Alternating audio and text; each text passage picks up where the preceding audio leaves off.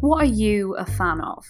For several weeks each year, I'm a committed Love Island viewer. Sometimes I'll watch a film that stays with me for weeks afterwards. Occasionally, I'll count down the days until a new series starts. Search for a TV show, game, film, or a series of films on Tumblr, and you'll find out quite quickly that you're not as big a fan as you thought. Fandoms are communities of fans who are unbelievably enthusiastic. They make art featuring their favourite characters, they've rewatched something so many times, they know every detail and every piece of trivia. Their watching, reading or playing might have started as pure enjoyment, but now they're obsessed. This goes beyond TV and film. There are video game fandoms dedicated to individual actors and singers, YouTube vloggers.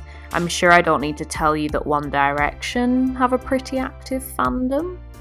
This episode is all about those people and their online lives, what they draw and write and why they make it. We're also going to touch on toxic fandoms and all the Star Wars drama that we've seen lately. First, I went to Tumblr. If you're not on it, Tumblr is quite difficult to describe. I've had a Tumblr account since 2010. How old was I in 2010?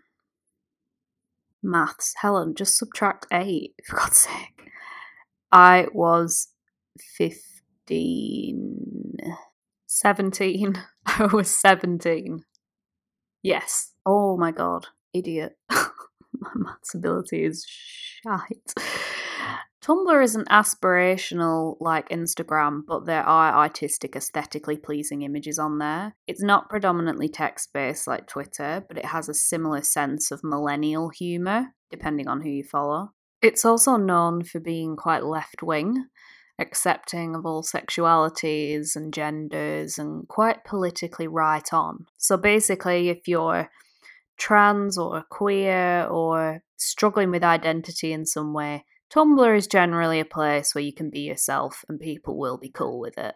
It's also a place where people share their fan art, dedications to their favourite characters, and sometimes very explicit fan fiction. Could you start by explaining which fandoms you're in? Mostly Benedict Cumberbatch, Sherlock, and after Infinity War, Marvel Cinematic Universe. Actually, there are lots of fandoms. Avatar: The Last Airbender fandom, One Direction. I'm now currently in Supernatural fandom and Sherlock and Merlin. My main fandom is Supernatural. I started watching like 5 years ago. I'm just really into Supernatural. So in order, you just heard from Adigni, who's from Singapore, Bina from Iran, Anna Julia from Brazil, and Victoria from the US. I got to know them all a little bit and really enjoyed talking to them about their various fandoms, because enthusiastic people are very infectious, in a good way, not in a TB way. It was a happy accident that they're also beautifully spread around the world. Let's hear a bit more from Adigni from Singapore. She creates Sherlock themed, well, mainly Benedict Cumberbatch themed fan art on Tumblr. I find the character really intriguing and relatable in a way. That aspect is what was kind of addictive to me. I am quite a Sherlock fan myself, actually. Not as much as you, I don't think. But I do really like it, and I think his character, because I read the Sherlock Holmes books as well. Yeah. There's some certain kind of genius, but also in a childish way, and yet he pretends to be emotionless or like cold hard machine, but actually he cares a lot, and then it's what makes him extra charming. I've always loved creating art. Sherlock came along and I'm like, wow, it actually makes me feel like I want to draw it. It's a joy drawing it because I am also interested in the subject matter, and receiving the feedback is also rewarding. On Tumblr, do you get people commenting and liking and sharing your art a lot? Yeah. Because on Tumblr you can reblog and share it, whereas on other websites people just kind of, okay, if they happen to see it, then they see it, then they comment on it, but it's not a continuous cycle of sharing, you know? Could you tell me about the times that I think you said you've met Benedict Cumberbatch before. Oh yeah, I did. Can you tell me about that? I'd love to know. I met him though. I met him several times when he was performing in Hamlet. So I went to London. I stayed there for 2 months. What? And that was my first time in London, but I did not explore London at all. All I did was explore Benedict Cumberbatch. I went to see that as well. I only went once. And I remember walking towards the theatre and this massive crowd by a barrier by the stage door. Those people in the stage door that you saw, yeah, I'm probably there. The first time that I met him, I had an art of mine that I printed out and I had him sign it. And I was one of the first few, and his pen was out of ink, so he borrowed my pen. You know, he continued signing, and I was just there holding the cap, and I thought he was going to return it to me immediately, you know? And then he just went off with my pen, and I'm like, oh, okay, there goes my pen, I guess, you know? After he finished signing everyone, he sort of remembered that he borrowed the pen from me. He waved the pen to me and like, oh, I think this is your pen. Is this your pen? And I was just kind of there, like, starstruck, and I was just staring at him, like, with my mouth open and not saying anything as if he's speaking an alien language. Mm. And he's just there waving his pen and he's like, is this your pen? I think this is your pen. And I'm like, I'd be the same. Next, I spoke to Bina from Iran. She loves Sherlock and Supernatural. I've always been into books I read or the shows I watched. Like, I really genuinely cared about the characters or about the story. So I've always been kind of emotional about them. When I discovered the blogs and the internet, that was the point when I started to become an official fangirl. When you go into the internet and you see all those people talking about it, everyone else is passionate about what you're passionate about, so you start talking about it and you become really invested in it. It's good to feel like you're part of a community. And it's not just that, it just really piques your creativity. Like when you're in the fandom, you have something to write about, so it just helps you become a better writer. Do you ever feel like the rest of the world maybe is sort of missing out a bit by not being in this fandom? I really do. Real life can be boring sometimes and really stressing, but when you're in a fandom, it's like you're always watching a movie. You know, when you're watching a movie and for a few hours, the real world kind of fades and you kind of care about these characters and you're in a like happy atmosphere. We've all liked love stories. You know, sometimes you just need to feel, maybe because you're bored. I also spoke to Victoria from New Jersey. She loves Supernatural too. A lot of Tumblr users are into Supernatural. It's also a rare example of a TV show which has been on the air for over a decade. It started in 2005. So the fans have a lot of material to work with when it comes to creating art and writing fanfics. Fanfiction is written for lots of different reasons. Some people want to live vicariously through their favourite characters. Some want to expand on their favourite universe and contribute to their fandom. People sometimes add new characters. They sometimes add a version of themselves. They sometimes write the fanfic so you, the reader, can place yourself in it. Some write something called slashfic, which involves pairing a same-sex couple together, usually one which would never make the whiteboard in the writer's room. Think Harry and Voldemort, or John Watson and Sherlock. Victoria writes a lot of fanfiction, all about Supernatural. I've been watching since season 1, so I was about 10 years old when I started. I fell in love with the show, and it was just so unique.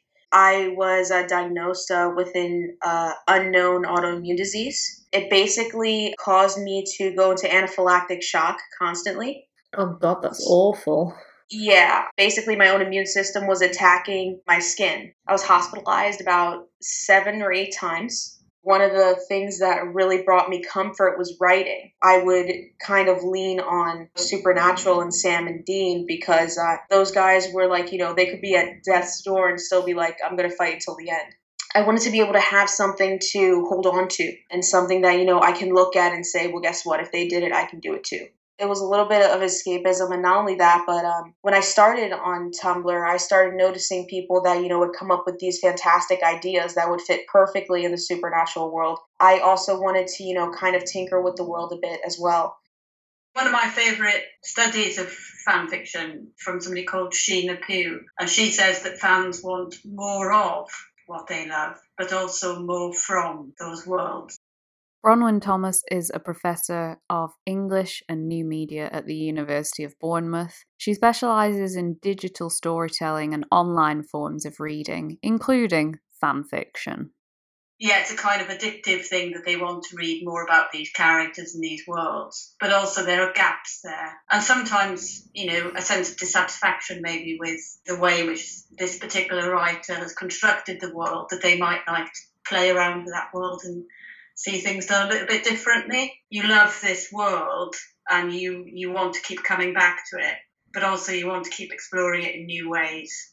The reason why lots of people are interested in fan fiction is because gay characters or trans characters or characters, come from marginalised ethnic background or whatever, who may be, a minor character in a TV show or a book, writers can, turn them into the main event. A lot of fan fiction, particularly when you get into talking about slash, is about challenging those kind of gender binaries and ideas about, male and female, and it's often very subversive and transgressive.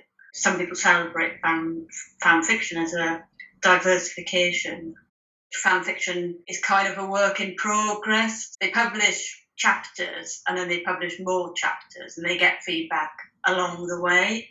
If you've been doing it for a while, you can sort of advertise yourself as a beta reader, and then you will help new writers to kind of learn the ropes. You kind of act like their editor, so you correct their grammar and punctuation and things like that. But also you help them to kind of understand how they can shape their stories and get more of a readership. People will give their time freely.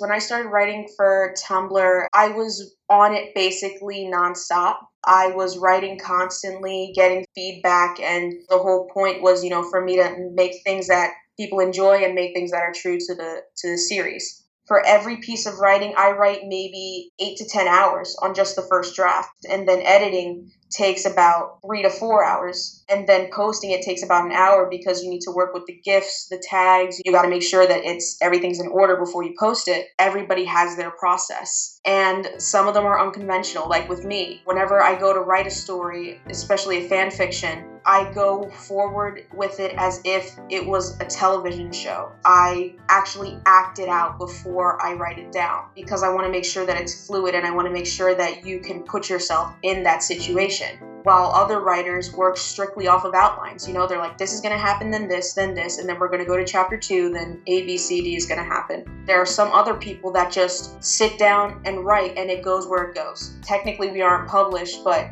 we are sharing our work with the world. I find all of these people more than amazing writers because some of the stuff that they come up with is absolutely amazing.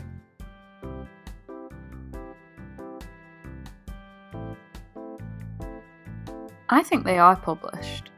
Published doesn't mean you have to have a book deal. Not on the internet. You can publish things yourself and it have just as much meaning. I mean, that's my entire career so far in a nutshell. Tumblr, Wattpad and fanfiction.net are massive communities of readers. There are 122,000 supernatural stories on fanfiction.net. Some are just over 1,000 words, but I found one that was over 270,000 words long. For comparison, that's slightly longer than Harry Potter and the Order of the Phoenix, which I'm sure you're aware is the chunkiest of the Harry Potter books, proper paperweight material. Fanfiction stories are catalogued in incredible detail, more detail than any Waterstones or Borders. RIP Borders, you were such a good bookshop. Fanfics are categorised according to levels of violence and sexual content, so you can search by certificate. You can search for specific characters and character pairings. If there's a lesser character who doesn't get much screen time in the show or film, you can guarantee there are fanfiction writers who've fleshed them out and given them a backstory. There are subgenres like angst, crime, sci-fi, friendship, and even Western. Chapters begin with carefully chosen song lyrics. There's subtext, motifs and themes running throughout, drama and suspense. Sometimes there'll be a sudden sex scene, but other writers will drag a pairing out and let it simmer. If the characters are American and the writer British, they'll do research to make sure they've got the details right. It's very clever stuff. These are published stories because thousands of readers favourite, follow, and share them. This episode has been very lovely so far. When are we getting to the dark side? Well, now is probably a good time. Sherlock is a very big fandom, as you've heard. It's also notorious for being one of the most devoted and, at times and on certain topics, aggressive. Now, it sounds like I'm picking Sherlock fans out as a bad bunch. Not true. There's a lot of conflict in fandoms, and we're going to hear more about that later. For now, though, I want to go back to our Tumblr Sherlock fan Adigni, because she told me about a small group of Johnlock shippers, that's people who want to see John and Sherlock get it on, who let power go to their collective head. Okay, I have to make a disclaimer. This is not true to all Johnlock shippers, because there's plenty of them who are like me, who are just, we enjoy it because it's fun, because we like to see their chemistry, because etc., etc. But then there's also a handful of them, and unfortunately they are the ones who are much louder, who are much more aggressive. This much I can say because it's in the past, and at least by now almost all of them admitted that this was like the worst aspect. There was a sort of witch hunt. I don't know if you're aware of that. Maybe not, no. To them it matters a lot that who's on top and who's at the bottom. When people disagree and saying it's the other way around, they're like, wow, this person is a rape apologist. Oh, they support pedophilia. And then really? I remember once where they had a post with a list of Tumblr users and like saying, oh, these are the people who are, rape apologists and pedophilia, and because they judge people based on something as petty as like what genre of fic you're reading or what, position the ship is supposed to be in. It created quite a lot of tension. Do you think there's ever a bit of competition on Tumblr between people in terms of who's the more devoted fan? Yeah, it's a tricky situation with that, because, there's the fandom where, like, everybody's family, no judgment zone, everybody come here, show us your work, very supportive, very loving part of the fandom. And then there's another part of the fandom that wants to turn it into a competition. They'll go onto your work and say, oh, I didn't think that was cool that you said that. Dean would have never done that. Or, what is wrong with you? You shouldn't have put him in this situation. Luckily, I haven't encountered that side before, but I know of many fanfiction writers who have. Many of them have considered shutting down their blog more than once. By the way, if you want to hear more about Johnlock and the controversy surrounding it, there's a really good podcast called Decoder Ring. They do gibberish. They did a whole episode about it, which goes into far more detail. Just search Johnlock, you'll find it. For non-Apple listeners, there's a link to it elsewhere in the episode sources. Just whatever you do, don't abandon ship and go and listen to it. Abandon ship! Oh my god. Right, see, how could you possibly stop listening to this and go and listen to something else when I make puns? Like abandon ship. Oh my god. Don't abandon this podcast and go and listen to the other one. That would be insane. Listen at the end.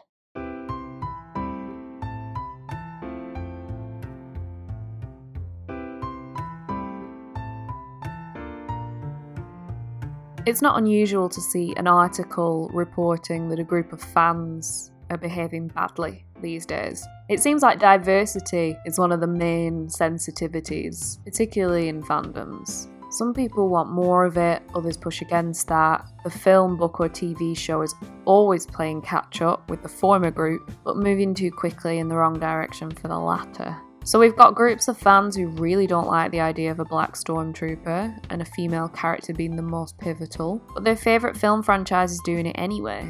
And then we've got fans who think their favourite series is too slow, they want more LGBTQ characters and they're only being teased by the possibility, or it stays as subtext. One group of fans constantly in the media at the moment is Star Wars. Since the newer Star Wars films were released, the media narrative has been very liberal, open-minded left versus whining, racist, misogynistic fanboys. It's a very convenient binary to go along with if you're left-wing and a feminist like me, and I have, because that's what I've been reading. However, every single fan studies expert I spoke to told me it's not actually that simple, namely Billy Proctor from the University of Bournemouth.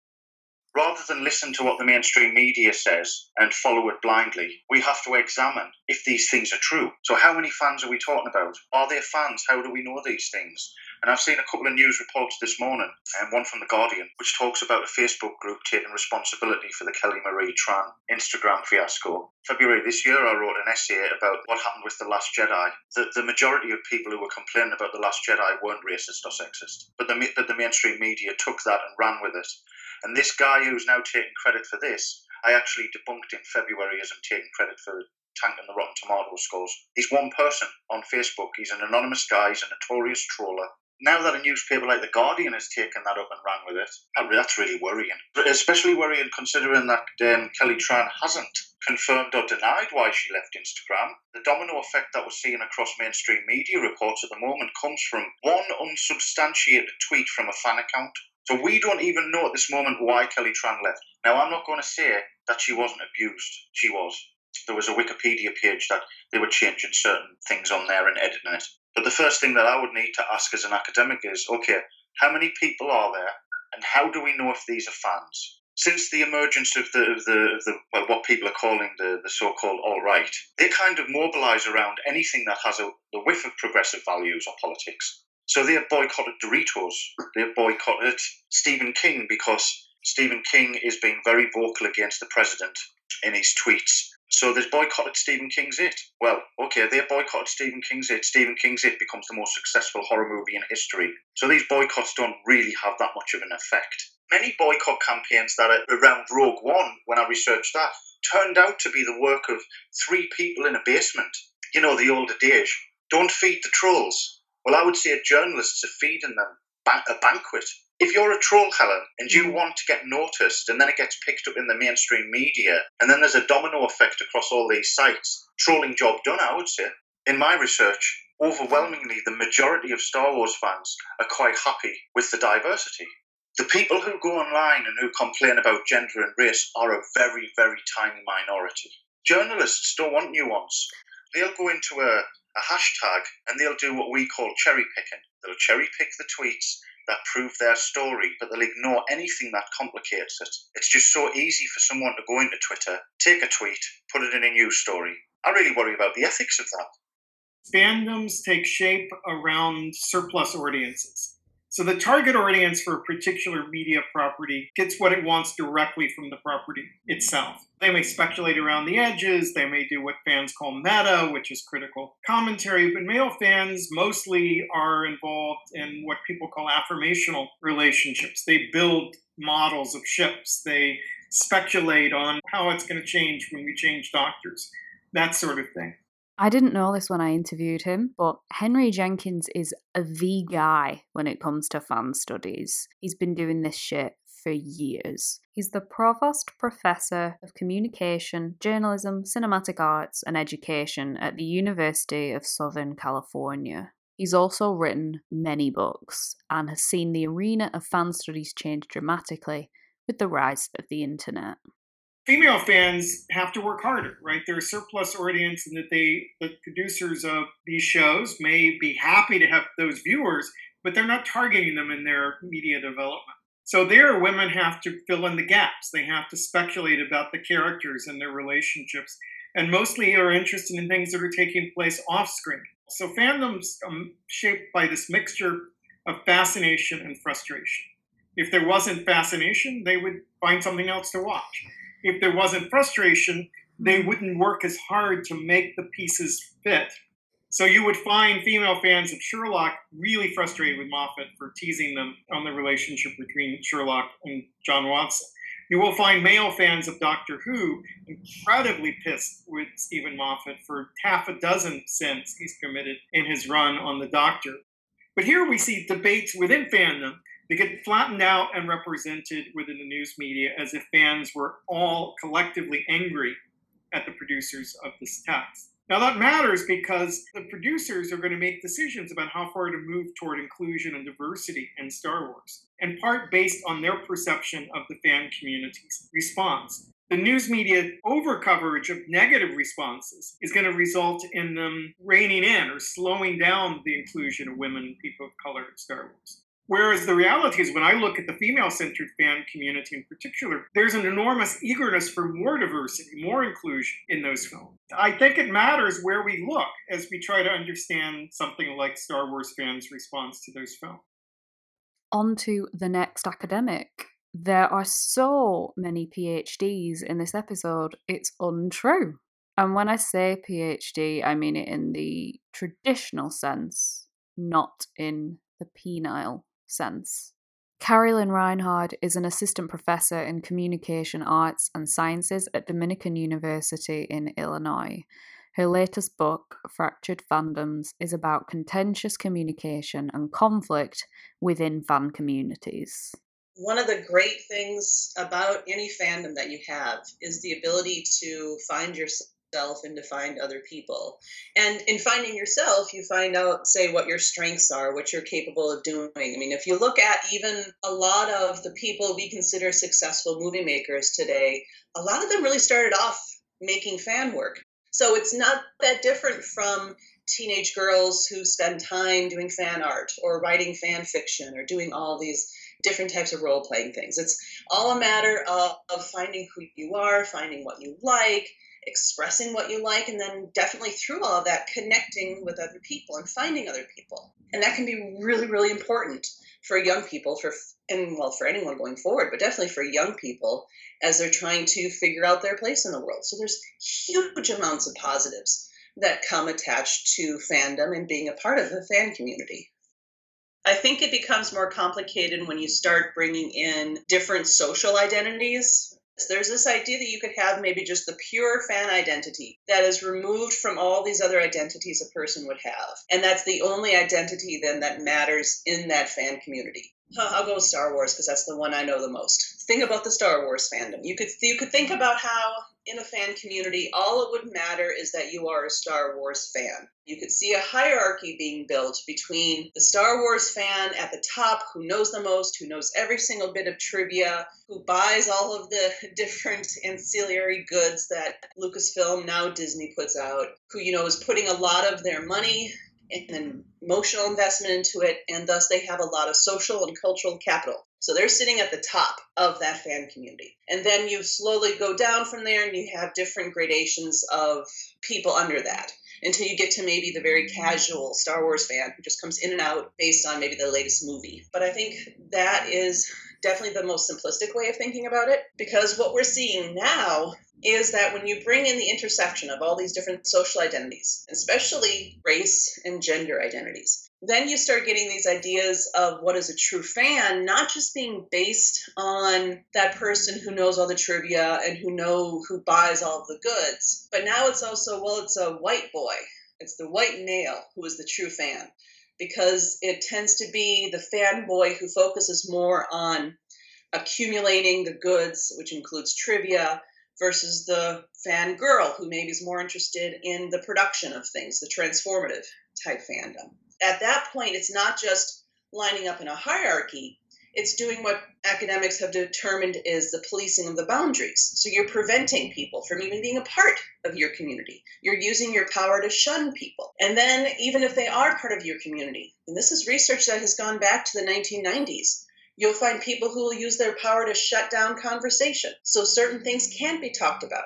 You let in the people who don't fit your idea of what a true fan is. But then you say, okay, well, you can't talk about the gendered issues in relationship to Star Wars. We're only going to talk about, was Darth Vader good all along? Or something very related to canon or very trivial. We've often seen fans complain about new films that are kind of not in the same timeline as the films that they love. Well, a lot of the times it comes across, you've ruined my childhood. So Ghostbusters being an example. The 1984 Ghostbusters is so treasured and so loved by first-generation fans. Any attempt to reboot it would be seen as an affront, as something that symbolically attacks that film. And that's a massive part of fan identity, is this idea that They protect their nostalgia and their memories of being a child. And that's the kind of self-narrative that they tell. I guess the original Star Wars trilogy for me is something that meant quite a lot to me when I was growing up. So that now with the new films coming out, although I'm an academic, I can kind of think and say, well, that isn't spoiling the enjoyment of Star Wars, but at the same time, I can feel myself getting quite angry in irrational ways. After I saw The Last Jedi, I kind of had a meltdown. I wanted to see Luke Skywalker come back and kick some ass. I didn't want Luke Skywalker to die in the way that he did. What my vision for the new trilogy was to have Han, Leia, Chewbacca and Luke together for one last time, and that never happened. I got in many arguments on social media with people. I was very passionate about how wrong this film was. I had to withdraw from social media because I didn't trust myself. There are many different reasons people are fans, and there are many different ways to behave and practice being a fan. So this idea of kind of a homogenous fan base is a complete myth. Fans debate, argue and quarrel over different things that might not include sexism or racism. I mean, a lot of stuff that I read around The Last Jedi was about the character of Luke, was about the narrative, was about sending Rose and Finn, a black and an Asian actor, off on a subplot that eventually leads to nothing. That must be really difficult for a journalist to get their head around. I think one of the reasons why things can go so south so fast and so hard is because of how emotionally attached you get to things, and then how much you can see that thing relating to your sense of self and how important it becomes to you. So that whole idea of the defensive fan, that's definitely there. And I know I've done it throughout most of my life. My partner, when we first started dating, he really hated the Star Wars prequels. And I was like, no, they're great. I love the Star Wars prequels because of how important Star Wars was for me. I have a huge Star Wars tattoo on my shoulder right now. Star Wars helped me define who I was. I think part of it is learning how to deal with it. And that's, supposed to be what maturity is supposed to bring, because as you grow older and you deal with more people, you deal with more things, you have to take on other responsibilities. Other things are supposed to become more important to you. And if those things don't happen, you can kind of get stuck. And fandom is important. Fandom should always be something you love, but it shouldn't be something you love so much that it causes you to attack someone else just because they, say, are disagreeing with you in terms of what Sherlock characters are having sex with one another in your fanon. Well, yeah, I've been writing about fandom now for more than 30 years. So when I was starting in fandom in the 60s and 70s, we had so-called letter zines where everyone wrote their central location, our reactions to an episode. And a month later, or 2 months later, we might get a magazine in the mail that had all of our reactions to that episode. You compare that to just-in-time fandom, as Matt Hills calls it. People turn on to its show tonight. Before the first commercial break is out, the reactions on Twitter, discussion boards, and so forth will come bubbling forth. So the kinds of conversations, the sophistications of conversations that emerge when you have this rapid fire back and forth across the country, across the planet, around a television show, are similar to, but deeper than, what was possible when you had to wait 2 months to get other people's responses in the mail. Henry's podcast is called How Do You Like It So Far? You can find it on Apple Podcasts and at henryjenkins.org. So all these very annoyed, very angry Star Wars fans, wouldn't it be good to talk to one? Well, Jesse Milestone is a YouTuber and stand-up comedian and actor who adores Star Wars. When Han Solo was killed off in The Force Awakens, she held a YouTube-based funeral service for him. She films impassioned 40 to 50 minute reviews of every new film. Even her cat is called Han Solo. And her most popular video is called Star Wars Before Feminism. Here's a clip of it. Again, so there are women watching this movie, or there are people watching this movie, looking for role models in the female characters. There are also people watching this movie looking for role models in the male characters, and you've given them nobody.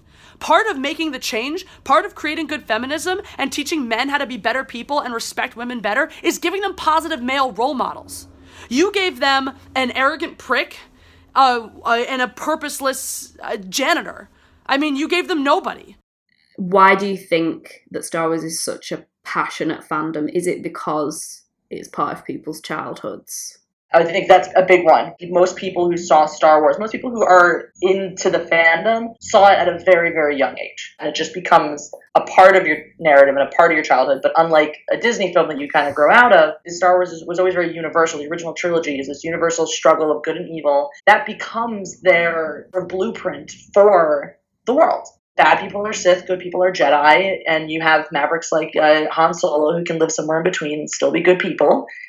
You have this one specific group of people, the group that's currently under the domain of the left, if you will, even though I don't believe that. Well, unfortunately, what I think the left is or should be doesn't matter anymore, because what it's come to stand for is a group that believes in identity politics, that believes that identity politics are the way forwards, and that everything, in order to be good or valid or diverse or whatever, has to have these identity politics. Now, of course, there are some people who reject identity politics because they just don't like other. They don't like anything that's different from them. That group exists. It's small relative to the people who say, look, I don't need to be told I'm supposed to like this thing. I'm supposed to like that thing. I'm supposed to accept this thing. I'm a human being. I just do. It's absurd, this idea that I should hate somebody based on their race or their ethnicity and whatever. And it's just as absurd that I should be told that the only good thing is something that has a representation of that.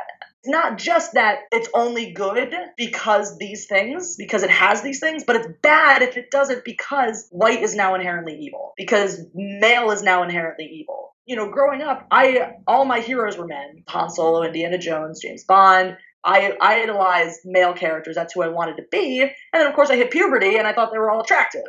So people sit there and say, oh, my God, well, you're sexist, or you hate women, or you don't want strong women in power. Show me a strong woman from that movie. I don't have a problem with there being women or strong women in the movie. I have a problem with there being weak women that they're telling me are strong.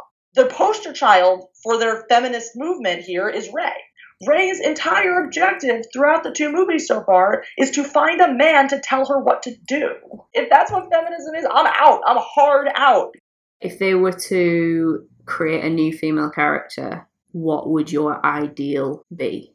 I want a female Han Solo type. You know, I want someone who's just a maverick, rebel, does her own thing, does what she wants when it suits her and not when it doesn't. Someone who's flawed, who makes mistakes, who can be selfish. Because that's the thing. It's just they seem so afraid to present a woman who's flawed. I'm flawed. You're flawed. We're all flawed. I want to see a flawed character. I don't see the new Star Wars films in the same way that Jessie does, but I'm glad I got to hear her perspective in detail. I do look for greater diversity in film and TV, particularly because I'm really bored of seeing the same 4 or 5 versions of female characters. And the latest Star Wars films seemed progressive from my point of view. I have wondered for a while, though, what it's like from another perspective, and not from the people who really just don't want to see non-white people on screen. I don't care. But from people who didn't enjoy the representations they were given, maybe because they're not relatable, or maybe because they aren't as imaginative as the viewer hoped. I still love Rey, though. And Poe Dameron is one of the characters I search for on fanfiction.net. And I turn that maturity level right up to the top, if you know what I mean. You do. You know what I mean. Where fans would divide is whether they want to influence the show or not. In some cases, they're happy to see the show as is, but they were happy to have the freedom to create their own stories and take those characters where they want to write them. And they're never going to be satisfied with the producers' versions of those kinds of stories. Others do or don't want access to the producers, right? They may want to hold the producers and stars at a distance because that gives them more freedom, less surveillance over their own creative output. You don't need the show to approve your fantasies. Your fantasies belong to you. In this case, belong to a community and not just an individual, because they've taken textual form, right? They can be shared with other people. So I don't need the producer to tell me it's okay to write stories, or that they like my stories, or that my stories are the official one. All I need is their raw materials to tell a story that's interesting to me. So certain shows become fanish because they're fixer-uppers. Right? They're shows that are badly broken, but they have really rich resources there that allow us to have conversations. What drives the community is its own creative output.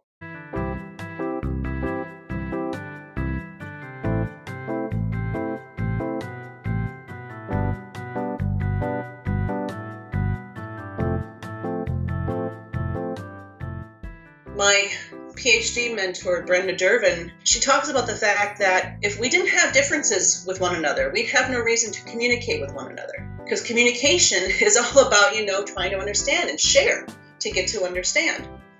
So if there's no differences in a community, there'd be no communication in a community. We'd kind of be not a community, really, at that point.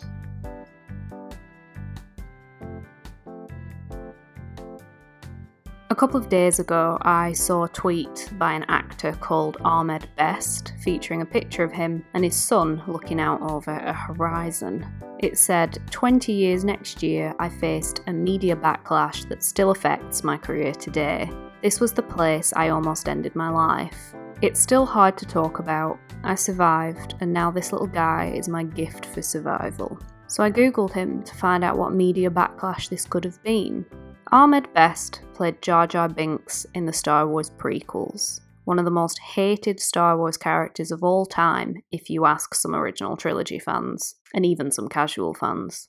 The media backlash wasn't entirely a media backlash, though some of the press were pretty tight on him. It was a fan backlash. Being told he'd ruined people's childhood was too much for Best, and it was apparently enough to make him consider ending his life. If anyone listening to this knows what it's like to experience something like that, you'll have a far better idea than the rest of us. If I was to imagine, I would say it must be one of the loneliest and most shameful feelings in the world to be told you've ruined something huge by the people who claim to love it.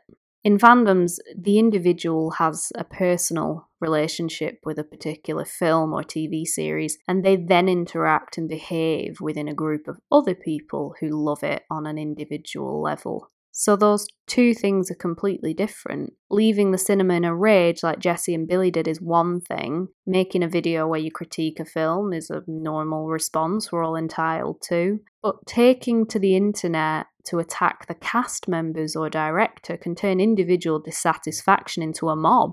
Mobs are powerful, and frankly, they're most at home on the internet. Quick book recommendation. John Ronson's So You Think You've Been Publicly Shamed is a really good read if you're interested in how online shaming can ruin lives. I don't think fandoms are cults because, well, there's a few reasons. People involved are evidently quite happy to talk about it, and they can talk about it very effusively and passionately. And also there's a lot of individualism involved. Cults encourage homogeny, not individuality. Fandoms are about what you draw and write, what you think, what you want to see in the next film, the character you think has ruined your childhood. People would go... Words. Have a drink. Just have a drink, Helen. People will group themselves together based on these factors, maybe attack the opposing group, maybe go about their business peacefully. But no two fans are the same, no two fans believe the same thing, no two fans like the same thing. And after talking to all these experts in fan studies, it sounds like conflict is the bedrock of it all. And that's why the current media doesn't seem to get it. That's why they like to divide the fans up simply. It's easier to see people as a group. There's been even more Star Wars fandom stuff in the press since making this episode, and every time I read a headline, I believe it even less. It doesn't feel constructive or helpful to read it. Anyway, my Sherlock rewatch begins tomorrow.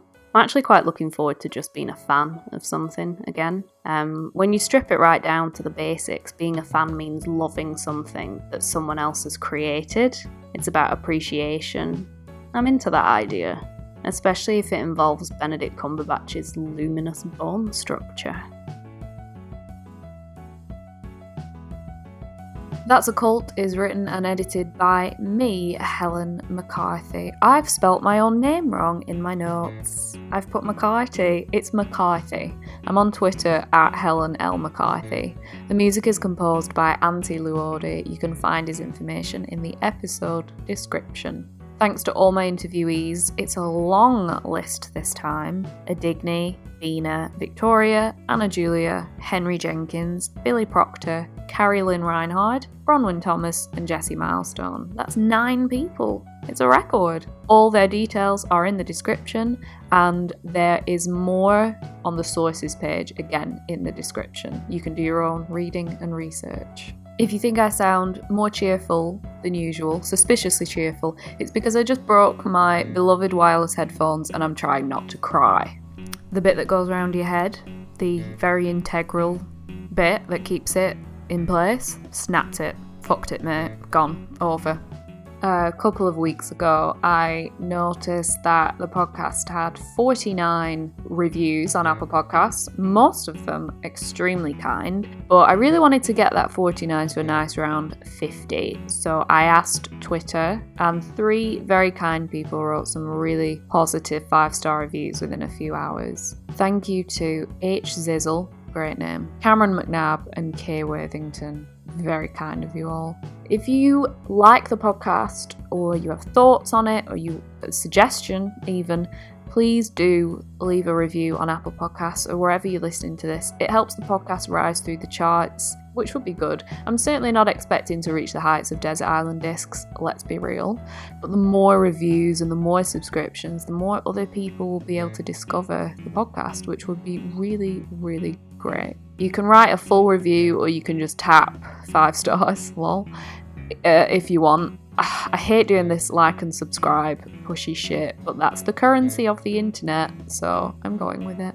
I started making this podcast officially about a year ago, and I'm really amazed by how many people have listened already and the response it's received. I'm trying to do something important, I think, with this podcast. Hopefully encourage people to think about new things from new perspectives, explore some weird internet shit, go really deep in some online subcultures. It's so fun doing that. I'm one of those people who gets stuck in Wikipedia looking up unsolved murders, and I just think the internet is such a brilliant place for those kinds of wormholes, and I hope this podcast sends you down those wormholes in the nicest possible way. Please don't let it interfere with your job or qualifications. Quality matters to me a tremendous amount. That's why it takes quite a while to make every episode. I really appreciate you patiently waiting for them. But in the meantime, let me know what you like and what you'd like to see more of or less of by emailing me at that'saCult@gmail.com. And as always, I want to hear your internet cult suggestions too. I read and reply to every email. Thank you so much for listening, and like and subscribe. Bye.